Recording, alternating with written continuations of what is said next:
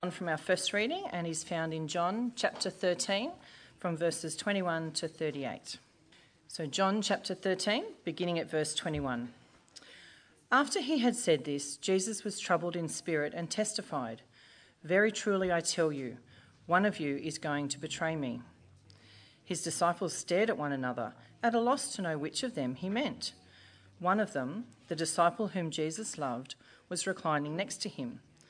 Simon Peter motioned to this disciple and said, "Ask him which one he means." Leaning back against Jesus, he asked him, "Lord, who is it?" Jesus answered, "It is the one to whom I will give this piece of bread when I have dipped it in the dish." Then, dipping the piece of bread, he gave it to Judas, the son of Simon Iscariot.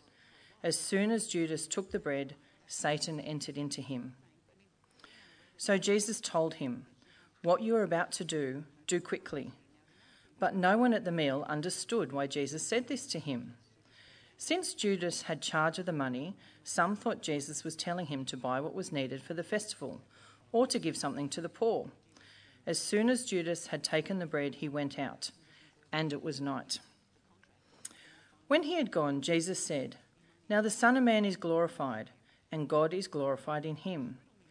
If God is glorified in him, God will glorify the Son in himself, and will glorify him at once. My children, I will be with you only a little longer. You will look for me, and just as I told the Jews, so I tell you now, where I am going, you cannot come. A new command I give you, love one another. As I have loved you, so you must love one another. By this, everyone will know that you are my disciples, if you love one another." Simon Peter asked him, "Lord, where are you going?" Jesus replied, Where I am going, you cannot follow now, but you will follow later." Peter asked, "Lord, why can't I follow you now? I will lay down my life for you." Then Jesus answered, "Will you really lay down your life for me? Very truly I tell you, before the rooster crows, you will disown me 3 times. Well, good morning and happy Mother's Day. I've got the privilege of sharing about this great passage. Now, I don't know if you're aware, a couple of weeks ago, a multi-million-dollar parade took place in Cairo, Egypt. 22 ancient Egyptian mummies, 18 kings and 4 queens were being transported to a new museum. Now, each mummy was placed in a special capsule, which was filled with nitrogen to ensure protection. Hundreds of musicians and dancers lined the streets, and A-list celebrities joined them. It was a massive show. And these mummies were transported in specially made vehicles for the occasion. Some say it was just a mark of respect, but others believe the elaborate ceremony was due to more superstitious reasons. The gods are not supposed to be moved. And many have observed the recent string of events and disasters in Egypt that may not be coincidental. COVID chaos still reigns with well over 12,000 COVID deaths. Last month, dozens of people were killed in a train crash in Upper Egypt. 18 people died when a building collapsed in Cairo. And then as preparations were in full swing for this transportation, the great cargo ship MS Ever Given blocked the Suez Canal and cost Egypt billions of dollars in trade. Well, I don't know about you, but that's certainly what comes to mind when I think of ancient gods and kings. The power and pomp, vindictive and vain, arbitrary and cruel, flattery and fuss. But it's not just ancient kings that behaved that way and demanded such responses. We see it in our modern day kings as well. Putin last month was voted the sexiest man on earth. What an ego. Then there was Trump, who boasted he was the best at everything, including humility.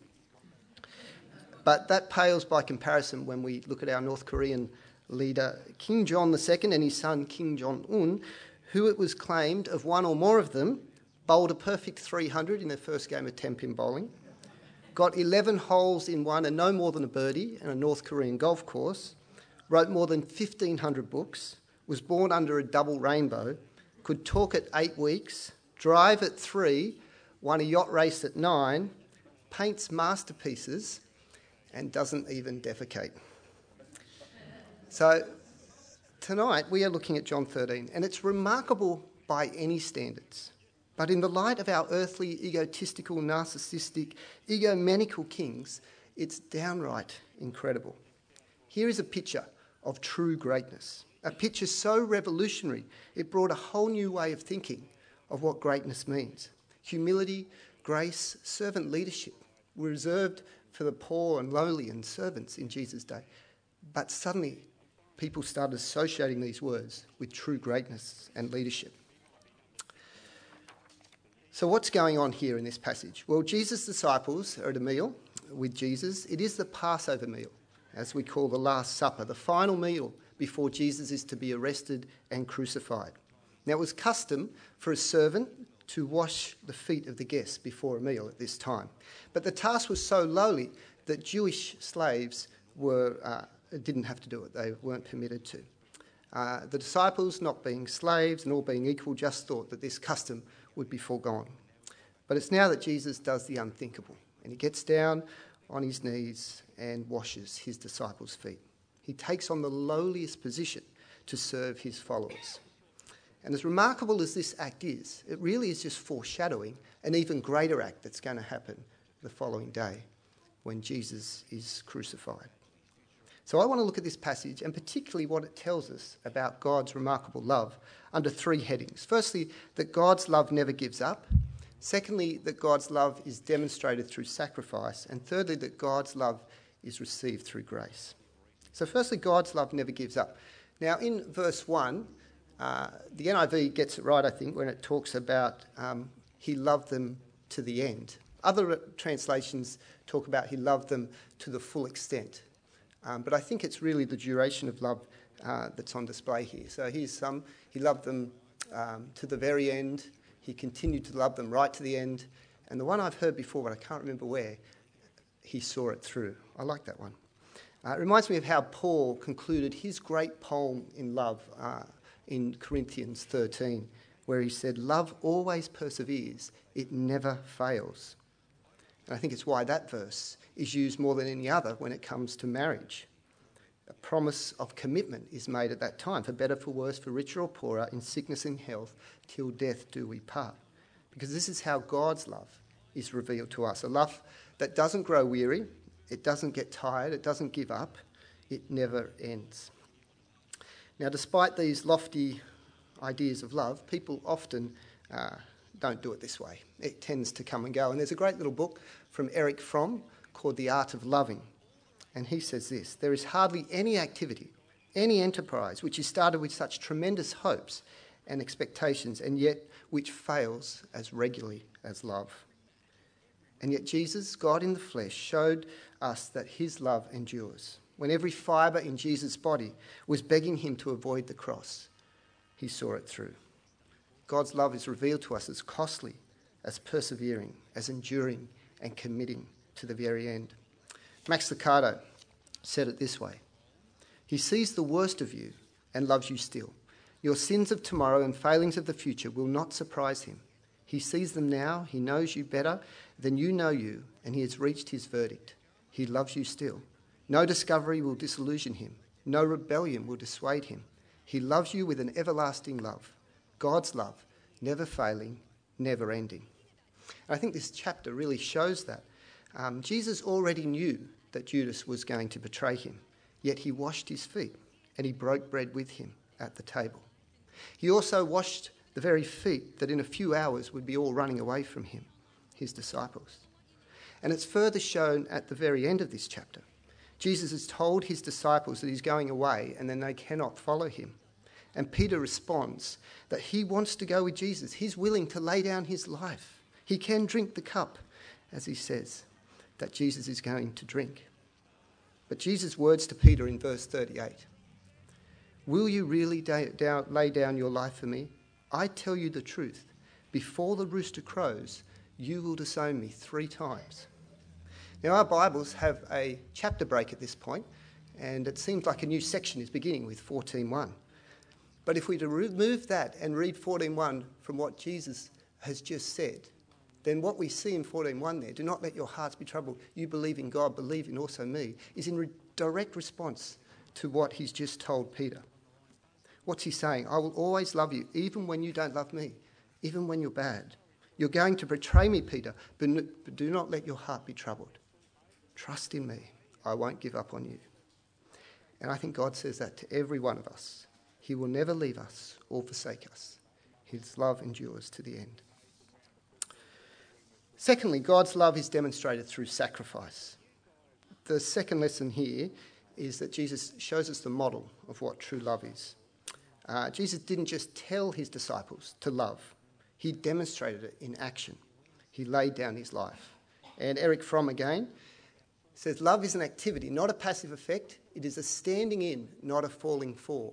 In the most general way, the active character of love can be described by stating that love is primarily giving, not receiving. I think when we understand love as primarily an action, something we have control of, we can understand how we can love people even when we find it difficult to like them, because it's not dependent on my emotions, it's dependent on my actions. God isn't saying then we must feel a certain affection towards everyone, but he is saying that we must act in the best interest of others. We must act towards others as we would want them to act towards us. And from verse 12 to 17, Jesus gives us a great model of what that looks like. In this act here, he serves each of his disciples by washing their feet. And he tells us, as he's set an example, so that we might do the same as we love and serve others.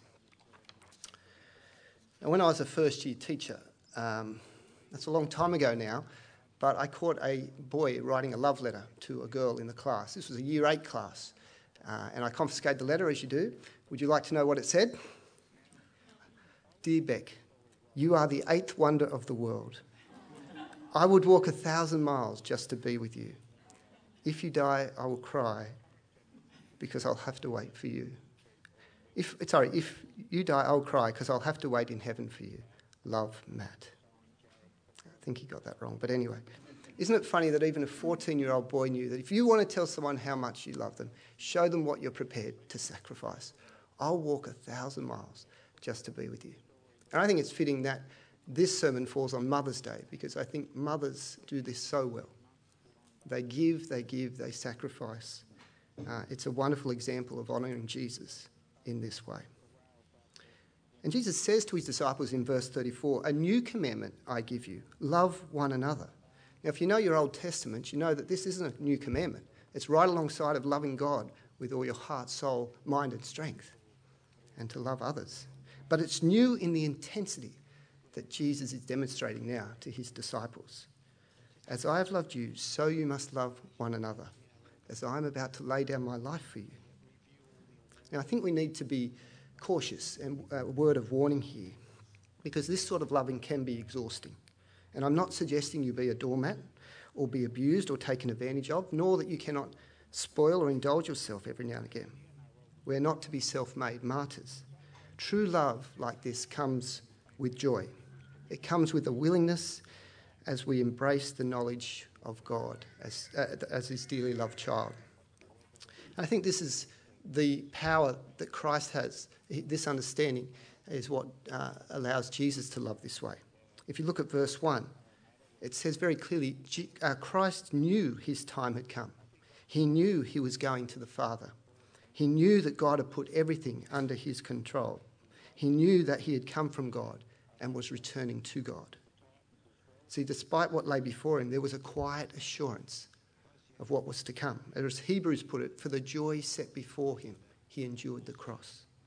And when we embrace what we know in Christ, that we are loved, that we are precious, that we are his children, that heaven awaits, all those blessings that are ours now, it gives us the power and indeed the joy to be able to love and serve others in this way. And then the third and final thing I want to say about God's love is that it's received by grace. As Jesus goes, or it's given by grace, as Jesus goes around washing his disciples' feet, he comes to Peter, who characteristically has something to say. Jesus, you must never wash me. In verse 6, Jesus responds by saying, unless I wash you, Peter, you have no part with me. And so Peter wants his whole body washed now, just immerse me. But Jesus is saying one wash is enough. So what's all this mean? Well, as I mentioned earlier, the foot washing is really a symbol or foreshadowing of the greater act to come, which will be Jesus laying down his life on the cross. And Jesus saying then to be clean, to be forgiven, to belong to me is to accept me, is to allow me to serve you by dying on the cross. Now, if we, like Peter, want to refuse this act of grace, then we will miss out on that gift of salvation. The pride must perish. And furthermore, Jesus is saying this death is a once-off gift that will make us wholly clean.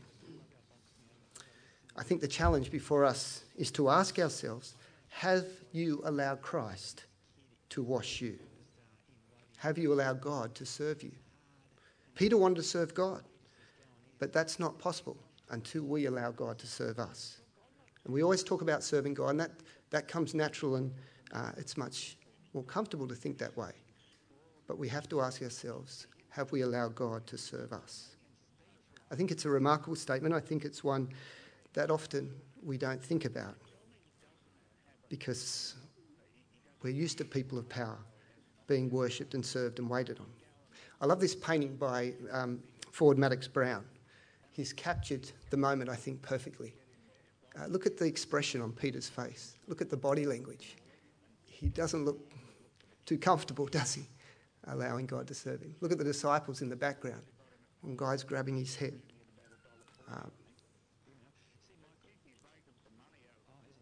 But that's what Christ has come to do. He's come to serve us. And I think it's so hard because it requires certain steps from us. And the first and hardest is a great humility.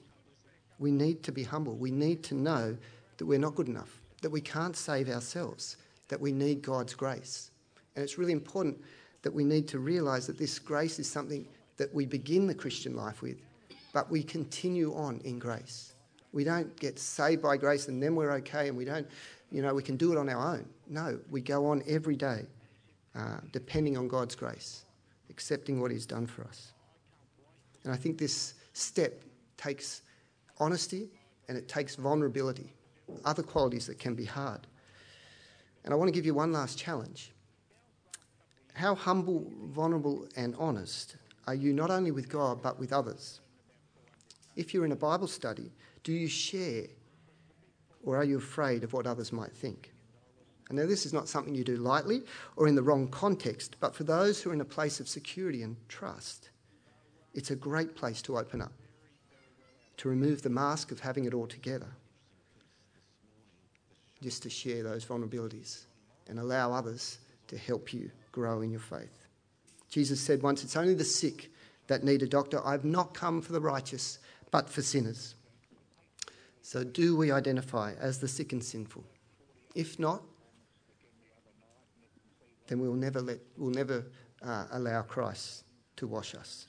But if so, then Christ promises to wash us completely clean today and every day since. Well, I play a lot of chess these days, ever since I discovered chess.com online. And you play people all around the world and you get a ranking and it's very addictive. Chess is a great game. Every piece has a value. The pawns are 1. The knights and the bishops are 3, the rook is 5, and the queen is a mighty 9 points. But the king is priceless, because once you lose the king, you lose the game. And so the good players in chess will castle early. They'll have 3 pawns in front, they'll have a bishop and a knight at the side and a rook there, and the queen right in front, and it's all protecting the king. Well, I don't think God would be a very good chess player. Because based on his own actions, he stepped out in front of everyone else. He took on the value of a pawn and then he sacrificed himself. What king in the world has ever done that? Only Jesus, the King of Kings. And he did it because of his love. A love that unites us to him now and will take us to be with him in eternity. Let me pray. Heavenly Father, we thank you for this passage and for the great model of love that it sets out for us, what it tells us about your costly, sacrificial and never-ending love. We thank you, Father, that you have loved us this way. We pray, Father, that we would receive that love with grace and humility and that we would have the power and the strength and the joy to love others as you have modelled it to us. We pray it in Jesus' name. Amen.